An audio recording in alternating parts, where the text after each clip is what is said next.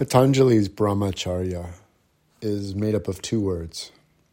Brahman, which is the word for the absolute, the totality, and Acharya.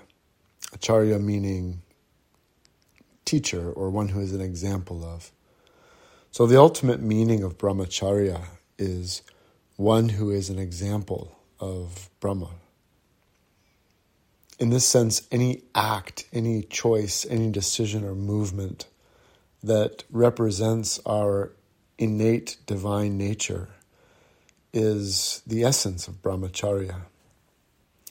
But traditionally, the word Brahmacharya was intended to convey celibacy and the act of abstaining from the release of the sexual energy and potency available within the human being.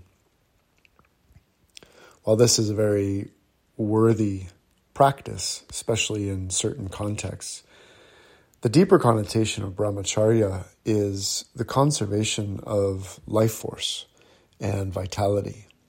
Patanjali says this when he says that for one who's established in Brahmacharya, vitality is gained.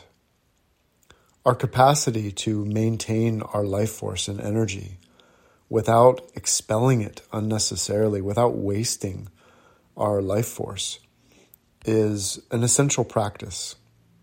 That practice of conserving our energy is the practice of staying at home in ourselves, directing our energies toward our higher purposes, toward our heart, toward our innate intelligence.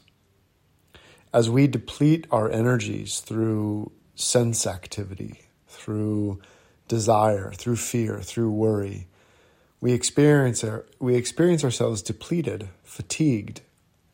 So the whole point of Brahmacharya is to conserve our life force, to be able to preserve our vitality and enhance our vitality.